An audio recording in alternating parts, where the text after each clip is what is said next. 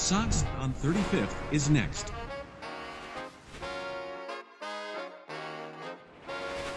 Doors open on the left.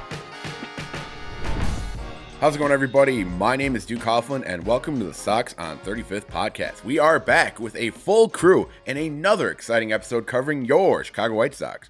As the only consistent person on this podcast, I would like to say welcome back to Jordan Lazowski. Nick, you've been here as well, even though you did take an episode off. But gentlemen, how are we doing? Good to be back. I wish the team were better, but I didn't miss much on that side of things. But, you guys covered a good 2 episodes. A lot happened while I was gone. Maybe I need to go out a lot more, and maybe more things will happen. But good to be back. Good to be with you guys. It's been a busy time, but let's sit down. Let's talk some baseball. Yeah, I was going to say, or maybe we need to go out a lot less because a lot has happened, but it hasn't all been good and it's been very chaotic. And it's fun. It's good for us because we get to talk about stuff that isn't, this pretty terrible baseball team. But at the same time, it's kind of overwhelming. And I'm hoping, maybe not hoping because, now they have to hire a front office and whatnot, but it would be nice if we could just have a week or two go by where there are no scandals or no massive rumors or leaks. But I have a hard time believing that'll happen. Nick, are you saying you missed me? No comment. I know Duke missed me, but This is quite the aura we have already. No, genuinely, I was so glad to hear that Jordan was taking a vacation. Nobody works harder, genuinely. So I really hope that you got all the pictures you wanted with Mickey, Minnie, Goofy, Daffy Duck, Donald Duck, which wherever you actually were. But yeah, it's great to have the full crew back. Obviously, this team's not great, and we literally just had a weekend series of basically the battle of the 2 worst teams in baseball. And 2 fan bases who come together in wanting their team to be sold. So yeah, no, it's really fun having the tomato constantly on our face and just never going away. Genuinely, it's the best. But anyway, we've quite a bit to cover in this episode. Before we get started, be sure to subscribe to the podcast on Apple and Spotify and anywhere else you get your podcasts. Also, be sure to check out the website at soxon35th.com, as well as following us on Facebook, Twitter, and Instagram at soxon35th. So, like we were kind of alluding to, or, Nick kind of alluded to, it has been a crazy week in the Chicago White Sox baseball. I mean, off the field, what more can you really say with the Jerry Reinsdorf situation and really kind of the whole hammer that was dropped? Me and Nick kind of covered that on a shorter episode to just kind of get our quick response to that.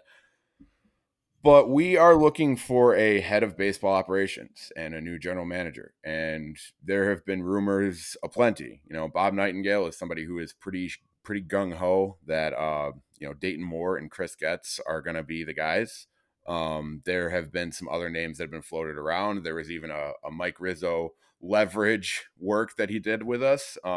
As exciting as it was for 24 hours, I think that Mike Rizzo was a legitimate possibility. Obviously, here we are. But Jordan, I'll let the man who's back kind of kick off this discussion. What are your thoughts on Dayton Moore and Chris Getz potentially being the guys? And do you think there is legitimacy that they have already kind of been picked? So when the news dropped that Hahn and Williams were out, I was on my vacation, which was on a golf trip, and I was excited for about 2 minutes. And then I'm like, wait a minute.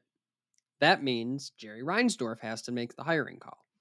And we all know what happened last time that happened. I tweeted something like that a couple hours later. People were like, oh, let us have fun. Let us be excited. And then, what was it? 12, 14 hours later, it comes out about Getz and Moore. So it's like, yeah, this is almost exactly what you would expect. I do think there's legitimacy to it because you look at it as a whole. We know Reinsdorf likes Getz. The rumor has been La Russa and Dayton Moore are close. I think that's you can easily track that through their history in the game. Over time, we know La Russa is some sort of consultant, not a consultant, contracted. I don't know what he is, but he's around. And that leaves Grifol as the third part of this. I think is an important part because, let's just say it is Getz and Moore. And I think once Nightingale reports it, I think we would be foolish to ignore it considering what happened with the La Russa hiring last time we went through this. It would be foolish to ignore him being as confident as he is. He might be wrong, but it would be foolish to ignore it. Now you have the team's director of player development that has not developed players very well recently. You have somebody who put together a lightning in the bottle team in Kansas City, which is just like the two guys you just fired. And they're going to be the ones who likely keep Rafal around because they all have a Kansas City connection. So now you're in a situation where heading into next year, what changes?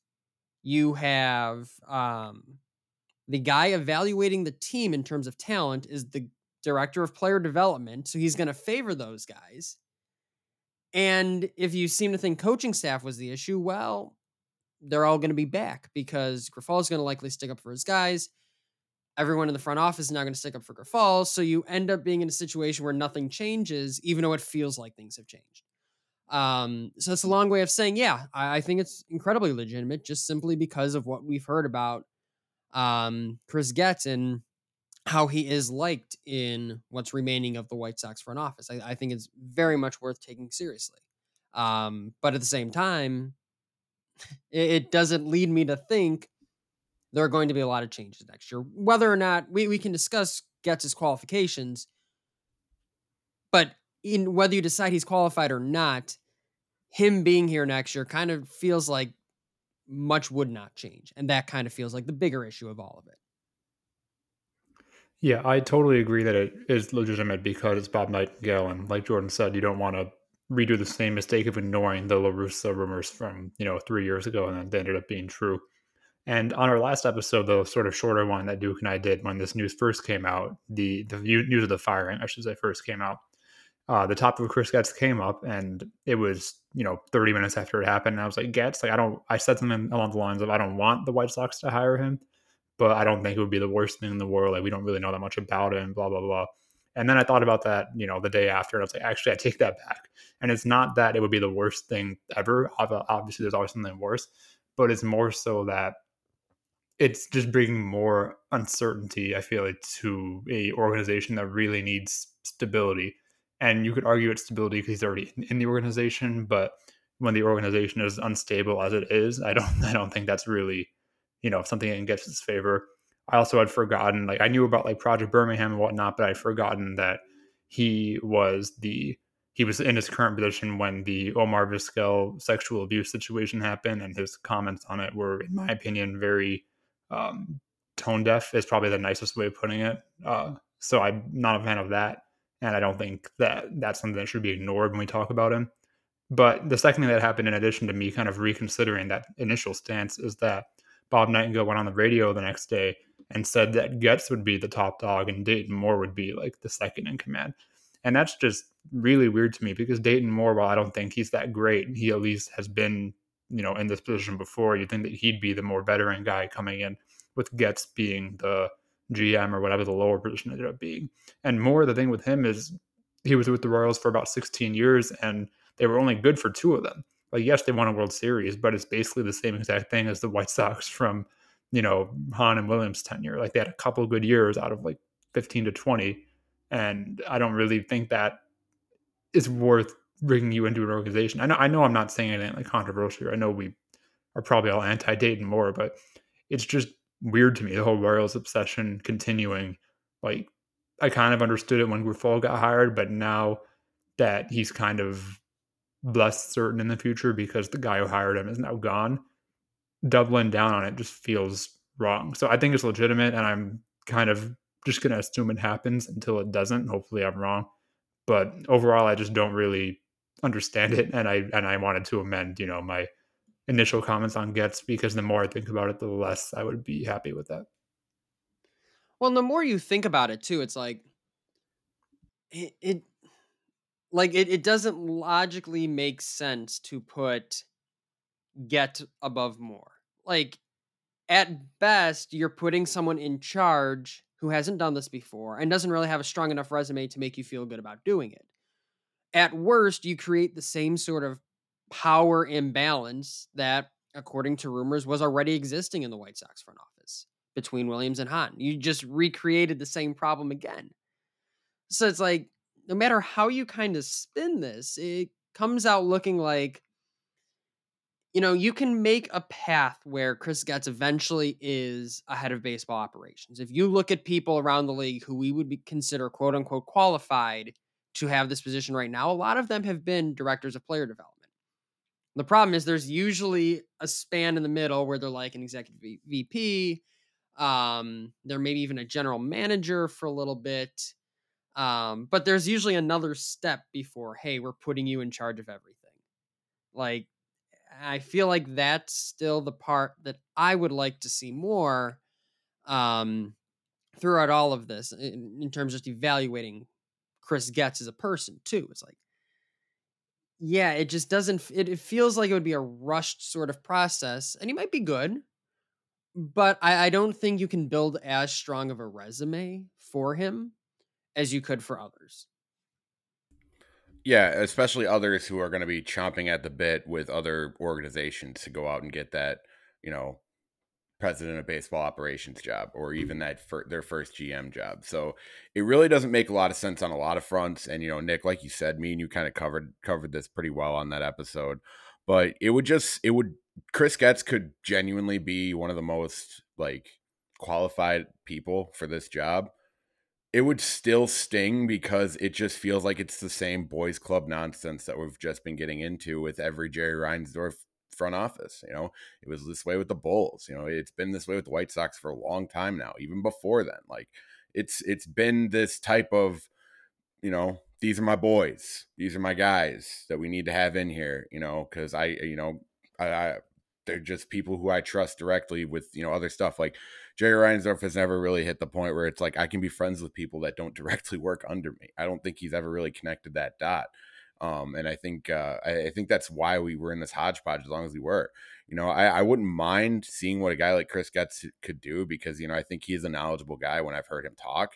But I don't want this because we so desperately need a culture change. And by deciding to keep culture from in-house and, to clean up the culture that we already had with the guys we just got rid of, it doesn't really do anything at all. Rick Hahn, you can say a lot about Rick Hahn and the decisions that he made. There have been worse GMs out there, genuinely. And yeah, he missed. He missed on some big signings and some crucial moments of where this team was being built. But you know what?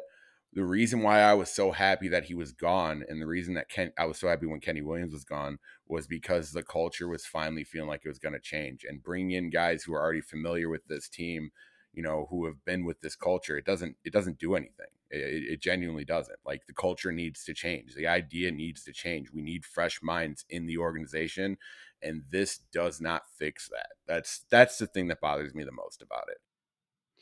And the only thing I'll push back on there a bit, Duke, if I felt he was qualified, I might be more okay with it. Like, I think when we look at when Rick Hahn was promoted, I think it was fairly easy to make an argument that this person was qualified to be a general manager. Whether or not Hahn ended up being good at his job is one thing, but this is someone who was almost poached multiple times by other organizations and was being written about as, hey, this is one of the up and coming GMs in baseball. A lot of times when those articles are written, those guys end up becoming GMs. The difference is with Chris Getz, it's like, I don't feel the qualifications are there. On top of everything you said after that, though, Duke, like, you need a culture shift and everything. I think the conversation would be so much different. It would be far more focused on what you're saying in terms of a culture shift. If the conversation didn't have to be, well, is he even qualified for this? He might be qualified one day, but is he qualified right now? You would have to be having a killer job down there in player development, and you're not. So, yeah, are you qualified? That it's like the conversation would be so much different if I think we could all get to the page that he was. Then the question becomes, like you were saying, Duke, this team needs a culture shift so bad that it might not even be worth promoting someone internally, even if they were qualified for the job. Yeah, and that's kind of the whole point I was trying to make. Like, I don't want to sit here and pretend like I think Chris Getz is somebody who deserves this job, because I don't think he's there.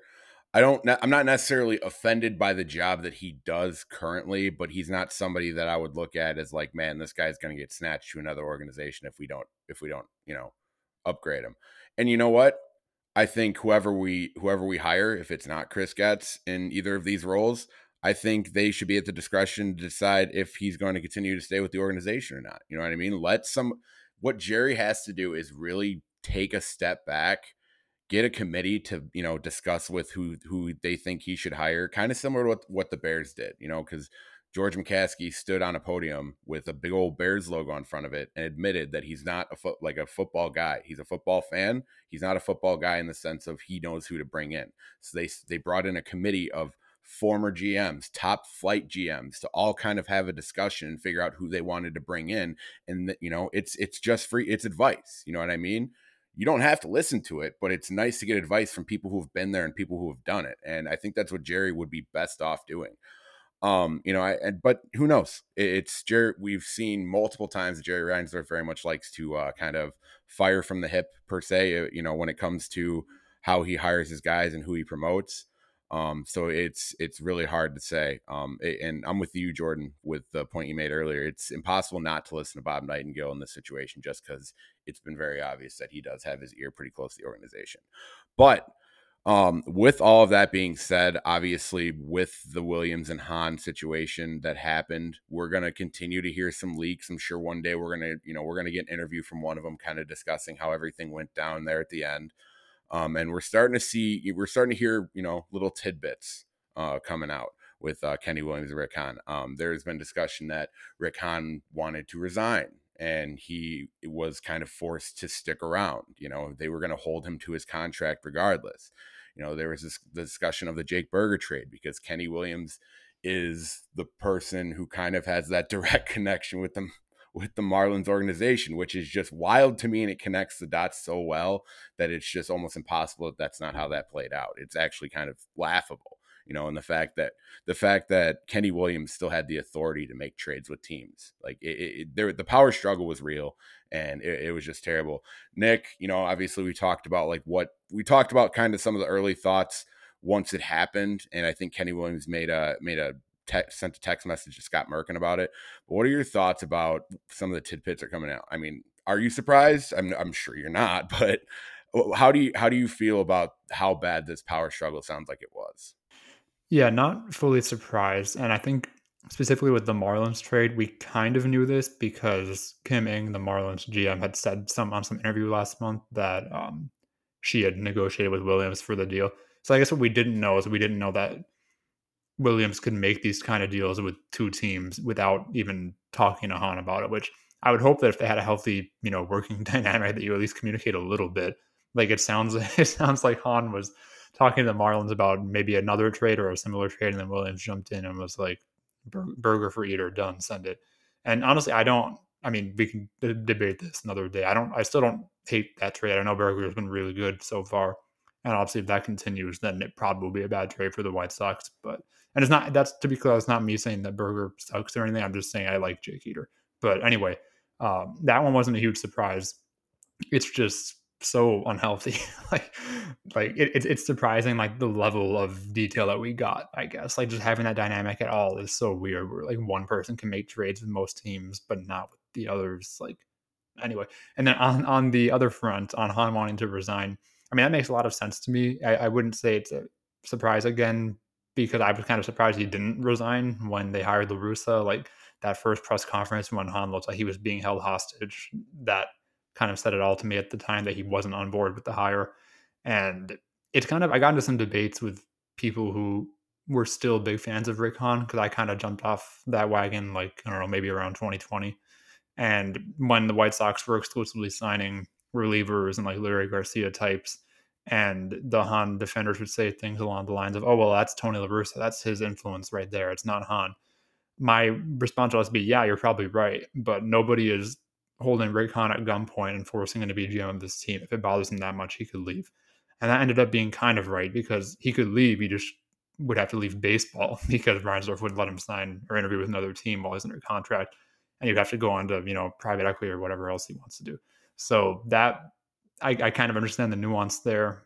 And it's kind of honestly a pretty low move if it's true by Reinsdorf to say, I'm going to make these moves without giving you any input and you have to stay here. And we'll let you talk to other teams like that. While it's technically legal, under MLB's rules and Hahn's contract and whatever, it's still just not cool for an organization that's all about loyalty and family and all that.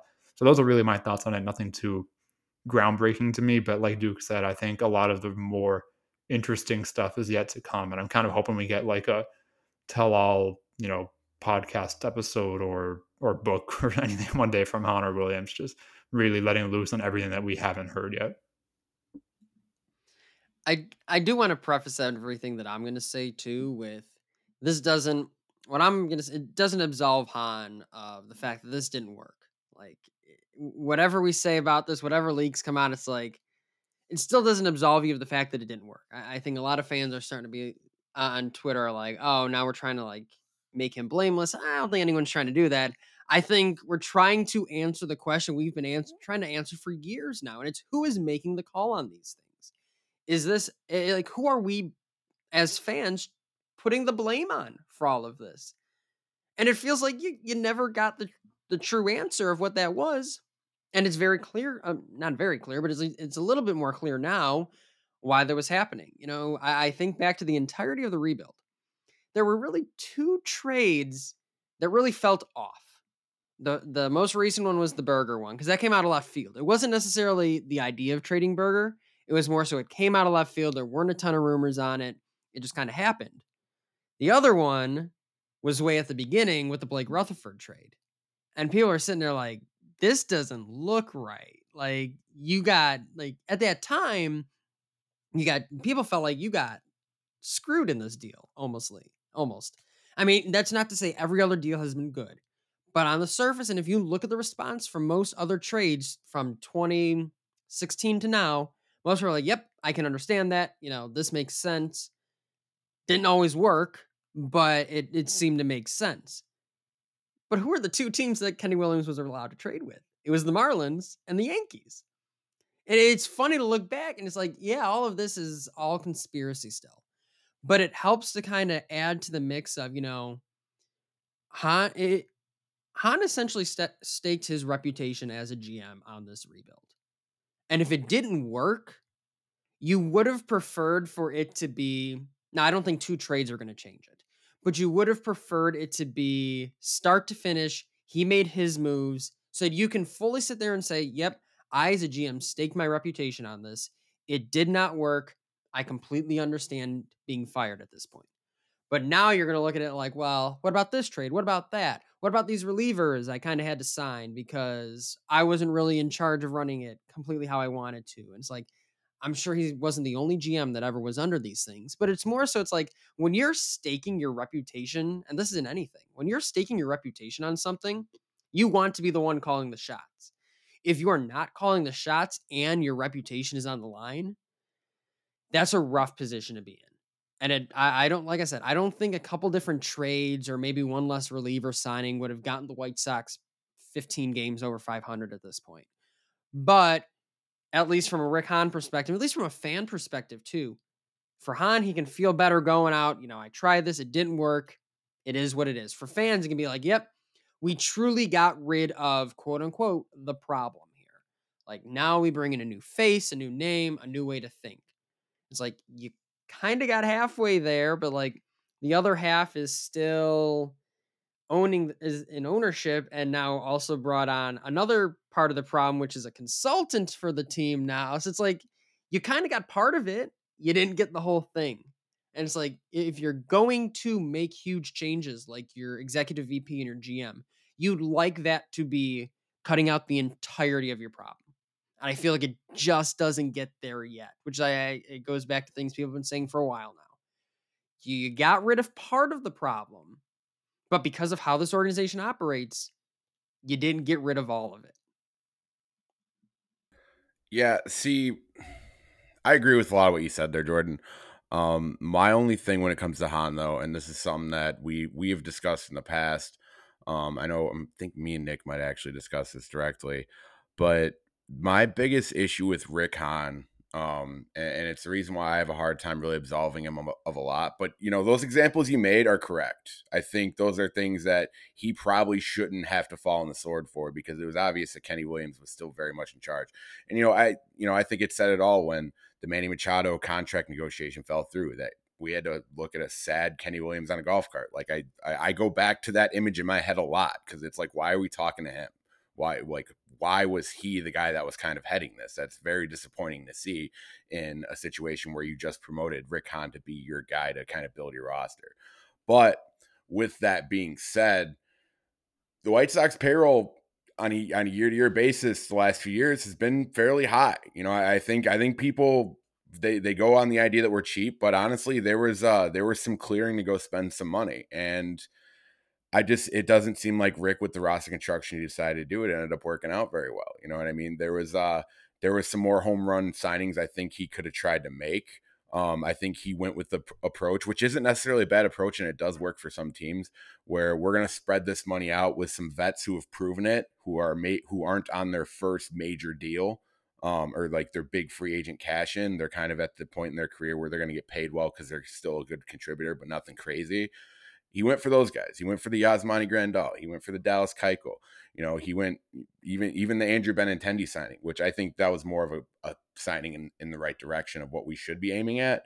But that was too little too late. That's something that we should have been trying to do with a different player earlier on in the process. And it just flat out didn't work. And it hit a point where we had spread ourselves thin with these contracts of okay players, or, players who are on the back end of their careers compared to the upswing of theirs. And it just flat out didn't work. And I think that if I'm going to blame Rick Hahn for anything, that's where my blame's going to sit with him. It's not going to be, trades of Jake Berger, which obviously I love Jake Berger. I don't necessarily hate the trade. I just hate that there was a conflict of interest with the people up front about making that trade, and that somebody who was supposed to have roster construction control was basically overthrown in that trade. You know what I mean? Like, the situations like that are annoying. And I wonder how much that's happened in the past, and hopefully we do get kind of a tell-all interview at some point with this, but that's what I think Rick Hahn needs to wear. And I think Rick Hahn I think he'll land on his feet. He'll get somewhere else. I don't think he'll ever get in a job of power like that again, but he'll be in a baseball front office, because I think there is knowledge there. But just the strategy he took at a very crucial time in our franchise, it just didn't work out. And sometimes you got to fall on the sword for that. Right. And I think, again, that's why I preface it. I'm not absolving him and saying, like, there are two things that justify the firing. Number one, the rebuild. That was 100% him. We know how Kenny Williams built teams. We know how Jerry Reinsdorf has historically operated. That was a Rick Hahn idea. That was a Rick Hahn idea to strip this thing down. The other big one is what got them into trouble, which was going and trying I call it the Atlanta Braves model, where you sign your young players to quote unquote team friendly deals. That was another Rick Hahn decision to make. He decided, hey, and it's partially because of ownership, but hey, given the situation, I'm going to take this model, bring these guys up, and pay them, but keep them relatively cost controlled. For some that worked. For Robert that worked. We're seeing it really didn't work for Moncada. Jimenez is like, you can go either way with him. But overall that didn't work either. And you're now constrained by certain deals as a result. So those are the two things you have to wear as a GM, that, yeah, no matter where the rug got pulled out from you throughout this, yeah, it stinks that start to finish you weren't the only one calling the shots on something you staked your reputation on. But at the same time, there is enough here that very clearly is your doing and was your idea. And a lot of us got behind, myself included. A lot of us got behind these ideas. But if they didn't work, you staked your reputation on it. It's time to move on. Hopefully you learn something, like you said, Duke. Hopefully he lands on his feet with another organization. But certainly, hopefully he learned something throughout the process as well. Yeah, I mean, I think kind of to add on to that, we all as in the White Sox fan base collectively, we were very excited, from what I remember, when the Moncada extension was announced in early 2020. Like, that was a big deal. He was coming off 2019. All the complaining in the offseason was, oh, we only have Moncada for 2 or 3, I don't remember what it was, 2 or 3 more years. Like, enjoy him while you can. And then they signed him to get 5 years of team control, and that was seen as like an incredible deal. And obviously it hasn't worked out. I'm not arguing for that. But my point is I also agreed with the plan at the time. The problem, and getting back to kind of what Duke was saying, is a thing that we discussed a little bit on the last episode, which is the philosophy of spreading the wealth with, a bunch of vets. Like that could work. Like I'm not saying you needed to sign Bryce Harper, obviously would have really helped. But if you're gonna sign an Andrew Benintendi, you need to sign like 2 or 3 of him every offseason. Like these $15 million per year deals should, in theory, be doable for multiple players every offseason. And this is not even saying like I'm not talking about Benintendi personally or his profile. I'm talking about his contract basically. Like you need, instead of having Benintendi, Grandal, Keuchel, I guess Hendricks can kind of count in that sort of like mid-tier free agent contract. You can't just have average 1 per year. If you really want to compete and you want to have actual depth instead of just, a few decent players and a bunch of AAA guys, you need to sign multiple of those per year. And the problem is, I think Hahn wanted to do that. I don't know if it was ownership restrictions or just bad resource allocation in general, but that didn't happen. So it was kind of like they didn't really pick a direction because they didn't go all in on the stars, but they also didn't really go all in on the mid level either. They just did like 1 per year at most, and that was it. So yeah, if he gets another job as a top or one of the top decision makers, I'll be interested to see how that goes in another organization. But that's just another thing I'd like to see from a new front office, is basically just pick a direction and actually commit to it. But then bringing it full circle too, and it goes back up to Hahn because he put people in positions. You're at a position where, you didn't commit either way. You kind of did half measures. And if you're going to do those half measures, then what's the one fallback you have? You have a prospect pool from which you can choose from. The problem is they don't have that either, and haven't had that throughout the entirety of the rebuild. We're not even sure some of the top talent is going to pan out perfectly. Guys like Vaughn, Moncada, Kopech still in that iffy zone. I think even Cease after this year, it's like you're not totally sure what you're getting from him.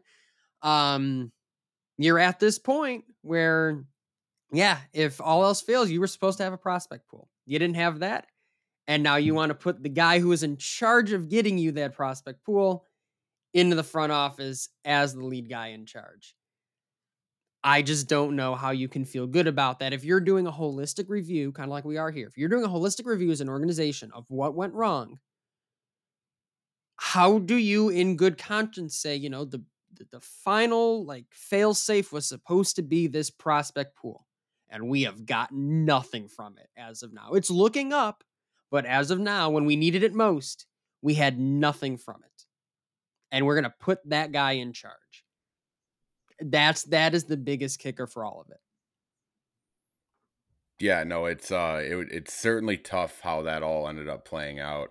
And I think it was always a real shame that we never loaded up fully in an off season. So by the time we hit the deadline, we almost felt like we had to go get something. You know what I mean? We always kind of felt like we had this like level of desperation by the deadline, especially 2021 when we made the Kimbrel trade.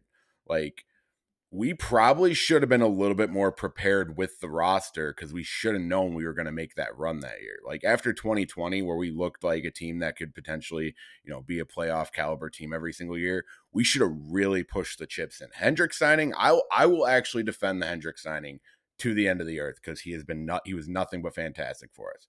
It's an absolute shame what's happened with his health, but that's nothing he can really control. And he knocked it out of the park as far as the signing goes. I have zero regrets about that. But even after that offseason, and I'm not necessarily somebody who like will scream at the sky if we don't sign every person that I want.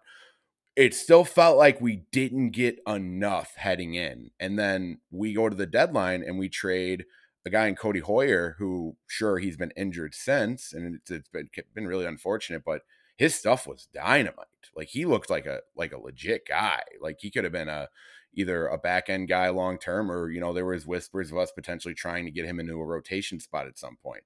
And then even with a Nick Madrigal, say what you want, he was a highly touted guy within our prospect list and somebody who we had under team control for a good while. Even if he wasn't going to be the starter every day at second base, where is our biggest hole been on this roster since the Nick Madrigal trade? It's been at second base.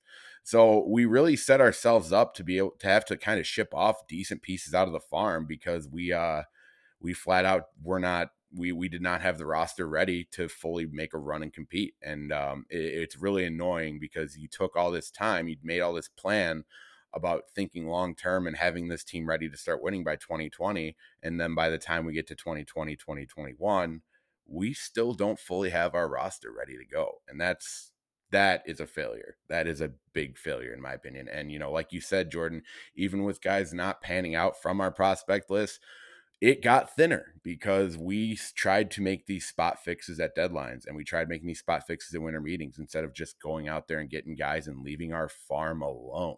And it's hurting us now. I mean, hopefully some of the guys we got in the trades over the course of the past month, I really do like some of them, especially, the idea of having two young catchers who could potentially be, the pair moving forward for the next 5 years. I think that's a pretty good feeling, but we should have already been more well prepared for something like this. And it shows our inability to be able to draft well as well. And that has really hurt us over the course of the past few years.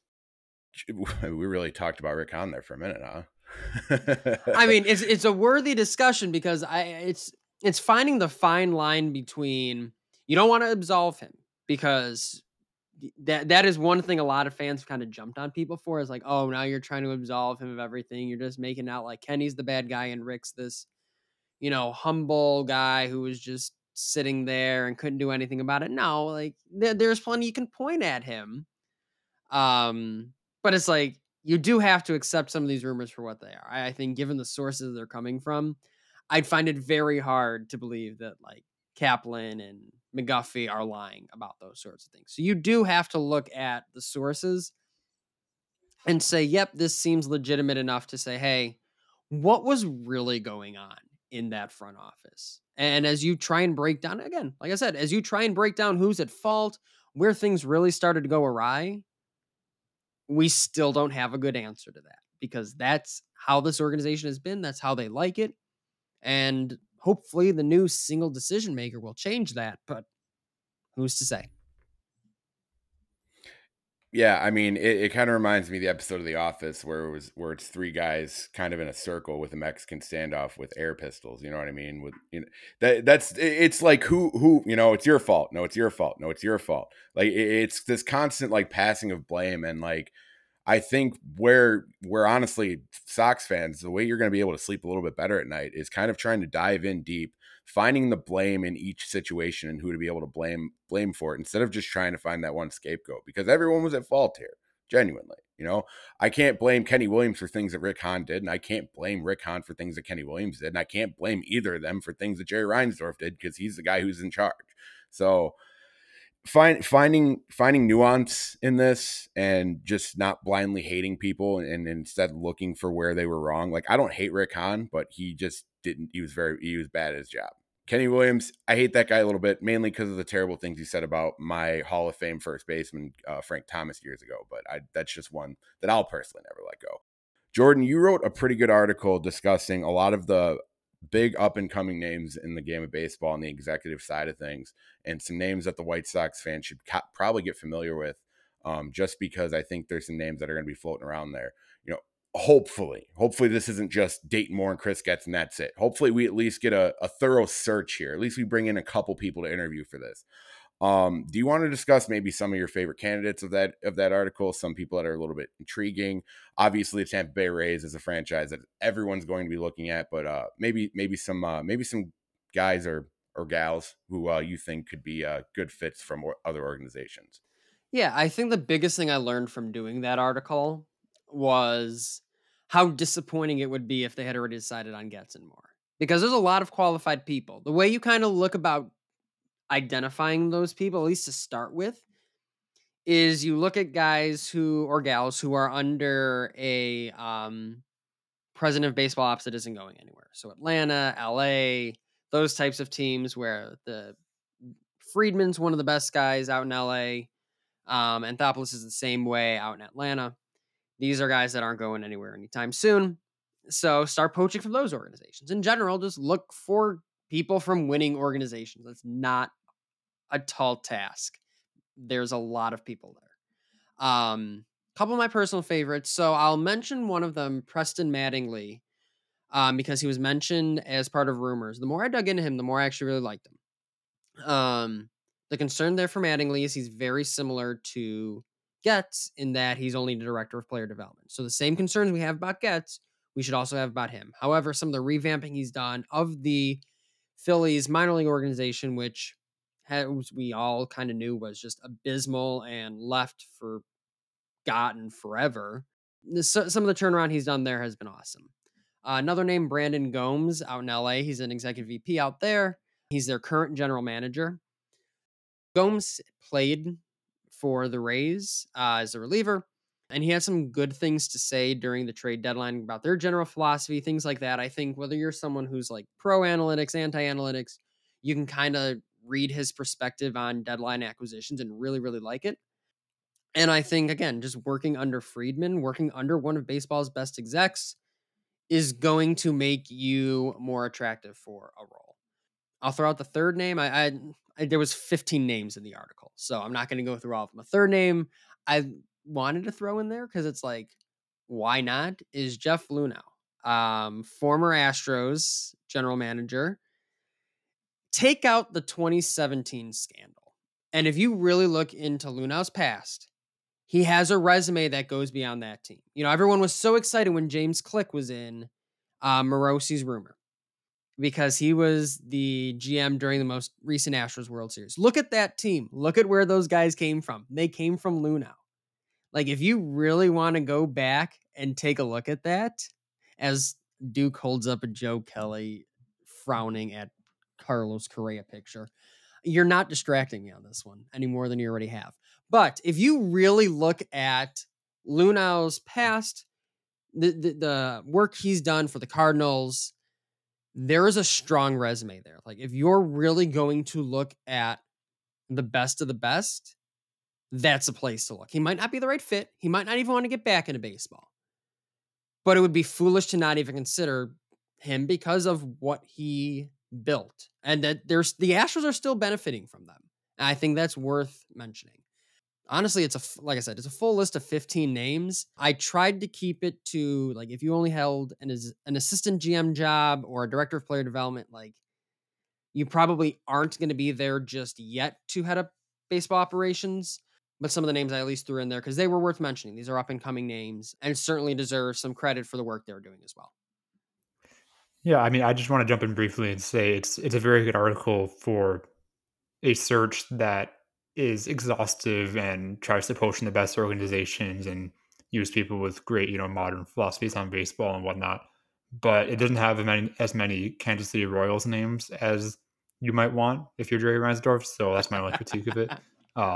But I mean, frankly, I haven't had a lot of time to like dig into names the way that you have, Jordan, like the way you did with the article. So I don't really have much to add here. But I just it's fun to read that, but at the same time, part of me, like in the back of my head, is thinking like, why even do this? It's going to be dating more. I don't know. It's going to date more, but you know what I mean. Why even write the article? Yeah, that crossed my mind multiple times. I talked with Joe Binder multiple times. Like, do I even bother doing this? I wrote it multiple times in the article. I'm like, this might not even be worth it, but I wanted to do it, so let's do it. But yeah, that's a completely fair point. It's like, this might have already been done before I could even sit down and come up with the article idea.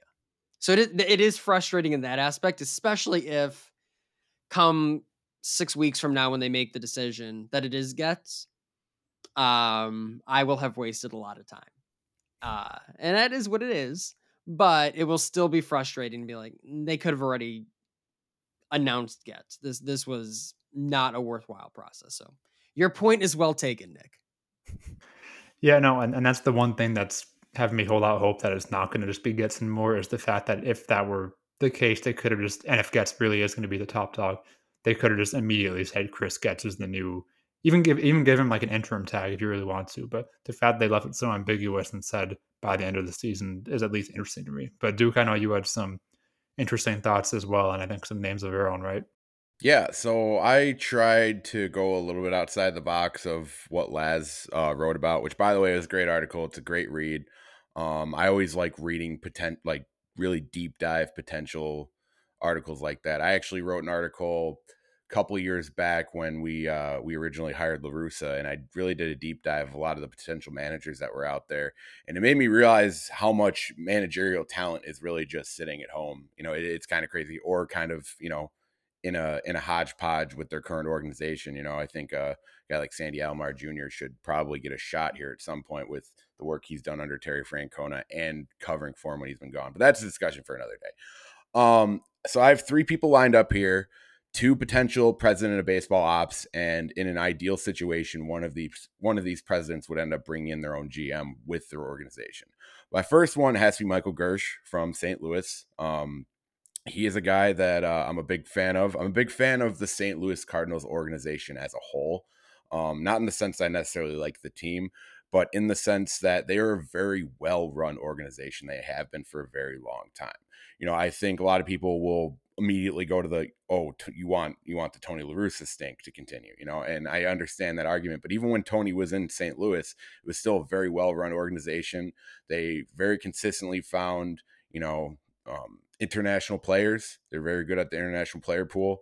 They've done very well in the draft. They've done very well in building their farm system, as well as making very good trades without completely deteriorating their farm system. I think they knocked it out of the park with the Nolan Arenado trade. Whether or not Nolan starts falling off in his career, they gave up nothing to get that trade. And, I think those are the types of trades we need to start making as an organization, and I think they're a very well-run organization. They've promoted from within. There's never been a full, huge turnover. And, he's been part of a lot of winning baseball and surrounded around a lot of winning baseball. And he's seen how winning baseball teams are built. And I really like that idea. And kind of in that same vein, I'm looking, if we wanted to even go a little bit on the younger side, Brian O'Halloran over in Boston. He's their GM right now. But with that role, he's actually kind of the third in command in their front office. And he could potentially not be in line to eventually get that president of baseball ops job. So he's a guy, obviously, you look at what the Red Sox have done over the course of the last 20 years, he's been there for 22. He's been very much a part of that. He's worked with Theo Epstein. He's worked with, Dombrowski. He's worked with all these guys. And, say what you want about a guy like Dombrowski, who, maybe had a bit of a mixed time in Boston, and he still helped build a roster that helped them win a World Series. So he's been around a lot of winning baseball, and I think that's a name that I really think people should get familiar with. And I think that's somebody who the Sox, if he's willing to interview for something like that, need to be very serious about trying to get in the door. And if Brian O'Halloran were to get hired as the president of baseball ops, I think he can bring a general manager with him who's been absolutely fantastic in that Red Sox organization as well. And that's Raquel Ferreira. She's the executive vice president, assistant general manager already as it stands. So she's already somebody that works directly with him. She has been with the organization just about as long as he has. She actually started a big rookie type of development system in 2004, really when they started winning World Series, and kind of kept that ball rolling as they lost some of their aging superstars, and they just continued to fill their roster with young, good talent. I think you look at some of the people who have come out of the Red Sox organization in the last 10 years even, there have been just some absolute superstars, and some of the people they've brought in from overseas as well. That bodes really well in the kind of the plan the White Sox usually have with the type of culture that they've built with some of the guys we've brought in. So I think those are 3 that are kind of on my mind. Obviously, I'm just sitting here hoping to God the Sox did something like that, which means they're definitely not going to. They probably aren't even going to interview these people because that's just so White Sox. But yeah, those are 3 candidates, I think, in an ideal world that you could really, really get behind as man, are we back? You said something in there that I really liked about, working with the Cardinals and some of the work they've done on the farm system and, really placing an emphasis on some of the farm system. And who did that really well for a long time was Jeff Luhnow. So thanks for helping me there, Duke, as you rolled your eyes at Luhnow way back when. So I didn't want to bring this up, but now you're bringing it to. There happened to be a little bit of controversial situation between the Cardinals and the Astros, and I don't know how close that guy might have been to that. If you ain't So I cheating, mean, we're going on. We're going on 2 controversies here. Honestly, Jerry Reinsdorf might pick up the phone if he listens to this episode because of the controversy. He's like, "Oh, this guy sounds like a gamer." Yeah, here's my thing. And it's gonna sound weird. Here's my thing though. It's like, you haven't won enough to be like, oh, we need to find this perfect. Like, he might be a little bit off of a character at times, Luno. And he might be. Get somebody who knows how to build a good program, though. Like, yeah, maybe he does some shady stuff, but you can't. You don't build a player development system by shady stuff. You can't do that. That's all I'm saying. I'm not gonna go to bat for Luna. I'm just saying it's at least worth discussing. I think you might be in the box. I'm in the box. I don't have a bat in my hand, but I'm in the box. If that's the analogy we're going with. I agree with you that it's hard for me to be picky, genuinely, with something like that. But like, that's kind of what I'm saying. The way it came out didn't sound great. That's exactly what I'm saying. Can we afford to be that picky? It's kind of more so. Honestly, dude, like I said, I think you just sold him Jerry Reinsdorf. I think both of us did, with us saying that he's he's a little shady. You know what I mean? He does some like back alley bullshit sometimes. You know, I think that's right up Jerry Reinsdorf's fucking deal. So I don't know. I think if you bring somebody in, it has to be somebody that's been around winning baseball consistently. And I don't know if you necessarily want to bring somebody in who's been that high in an organization yet. You know, I don't know if we want a former a former president of baseball ops in that same spot. I don't know if we want a former GM to be hired as our GM. You know what I mean? I think being close to it is nice, but I think giving people this opportunity to come into the organization and, you know, don't get a second chance, get your first chance, go out there and show baseball who you are. You know, I want a GM in there who is aiming to be a president of baseball ops with another team in the next few years, because they do such a good job here revitalizing the team. You know, I don't want somebody who's like just trying and holding on to dear life for their second GM spot. I guess that's where my biggest disconnect would be with that. But as you said, it's hard for me to be picky. Yeah, I go back and forth on that. Like, I like the idea of somebody like fresh, true promotion coming in. I worry about giving the keys to someone who hasn't done it before, because at this point right now, the White Sox are at a very critical juncture. I didn't have that issue with Grifol, because I'm like, all right, ideally this roster should be dummy proof.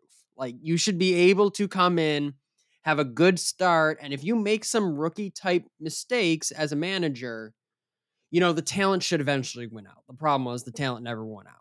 I don't think Grifol is the reason. He's a problem. I don't think he's the reason this team didn't succeed. My concern would be more so if you bring in a first-time guy to run baseball ops, you don't have the luxury at where this team is at right now to make mistakes. If you make a couple costly mistakes, even one costly mistake, you trade the wrong prospect or something, you bring someone up too quickly, you're in a very, very bad spot as an organization already. It's only going to get worse. I would like to see, ideally, the president of baseball ops be someone who's who's been a GM before and has been like an executive VP under a really good president of baseball ops. I think that person's probably ready to go. Then you bring in the new hotshot young person, up and coming GM, because on a good team, like, I think I mentioned this before, like, nobody knows the Cubs GM. Like, but they know Jed Hoyer, because Jed Hoyer is the one who answers for everything at the end of the day. And that's how it is with most really good teams. Like, I told everyone Brandon Gomes is the Dodgers GM. I bet not a lot of people knew that. Like, you know Andrew Friedman, though. Like, I would be, so my long point here is that I would be fine bringing in someone kind of who's maybe getting ready to earn that promotion as the GM, to kind of learn under a true been there, done that type person before. That would kind of be how I'd like to see it play out. I get the merits of both, though, but that's where I've kind of been going back for, like, who do I really want here? And I think because of where the White Sox are at, you almost need someone a lot more experienced, or has at least some experience fixing something that's not in a great place right now. We're gonna get Jim Thome and Chris Getz, and we're gonna like it. Like well, you got the new person. I hate sitting here and like being excited thinking about this, because like the plan you just had, that's a plan I really like. There's so many different plans you could do it. You know, even if you wanted to go the experience route with both hires, like there's still an argument you can make for that would still be good. And like I have my preference, you have your preference, Nick. I'm sure you have your preference, but man, I'm just so terrified Jerry Reinsdorf is just going to make the dumbest hire in the history of mankind, and just we're going to be right back at square one. Yeah, don't mistake anything I've said as like excitement for it. Like, I don't have much faith in what's going on. I at least want my ideas out there so I can be like, here's what I think. For the few of you who might care what I think, don't mistake it as excitement for the new hotshot guy we're going to get to bring in under this long-term veteran of decision making from a great team. I am in my head at the Dayton Moore Chris Getz combination and trying to somehow make that work. I have not strayed from that since the first rumor came out. As much as I wrote an article and don't want to believe it, I have not strayed from that. Well, I think that's where all three of us are wired a little bit different. Whereas whoever we hire, we are going to find some sort of way in our heads to be able to justify things that they do, to try to almost not even like justify it, like to the sense where like we defend it, but to the point where it's like, what was the thought process here? Why did they do this? This can't be completely like without merit. There has to be some sort of idea in mind here. I do it across all my favorite teams, and it's aged me horribly. I will say one other thing on this that I'm curious about to see once this eventually happens. If it is someone other than Moore and Getz, you know, you don't know what the state of this team is in a couple years. Like, with all the rumors floating around, Reinsdorf might actually sell. As appealing as it might be, according to rumors, like it seems like a fairly appealing job, a lot of potential. Is it like a 2 or 3 year shelf life until a new owner comes in, and that's kind of it? So that's one thing I'm curious about. Like, what's the shelf life? Would you not get some long-term person? Would it have to be someone who's willing to be new and have a risk, because this might be the only time they ever get it? I'm curious to see what that angle provides for potential candidates. Yeah, I agree. That's something we talked about very briefly on the last the mini episode, just because with everything on the table right now, it's like, okay, maybe you don't hire Dayton Moore, but you do promote Chris Getz. Well, if a new owner comes in 2 years, does that just make it easier for that person to fire someone like Chris Getz rather than someone who's been around longer, more respected?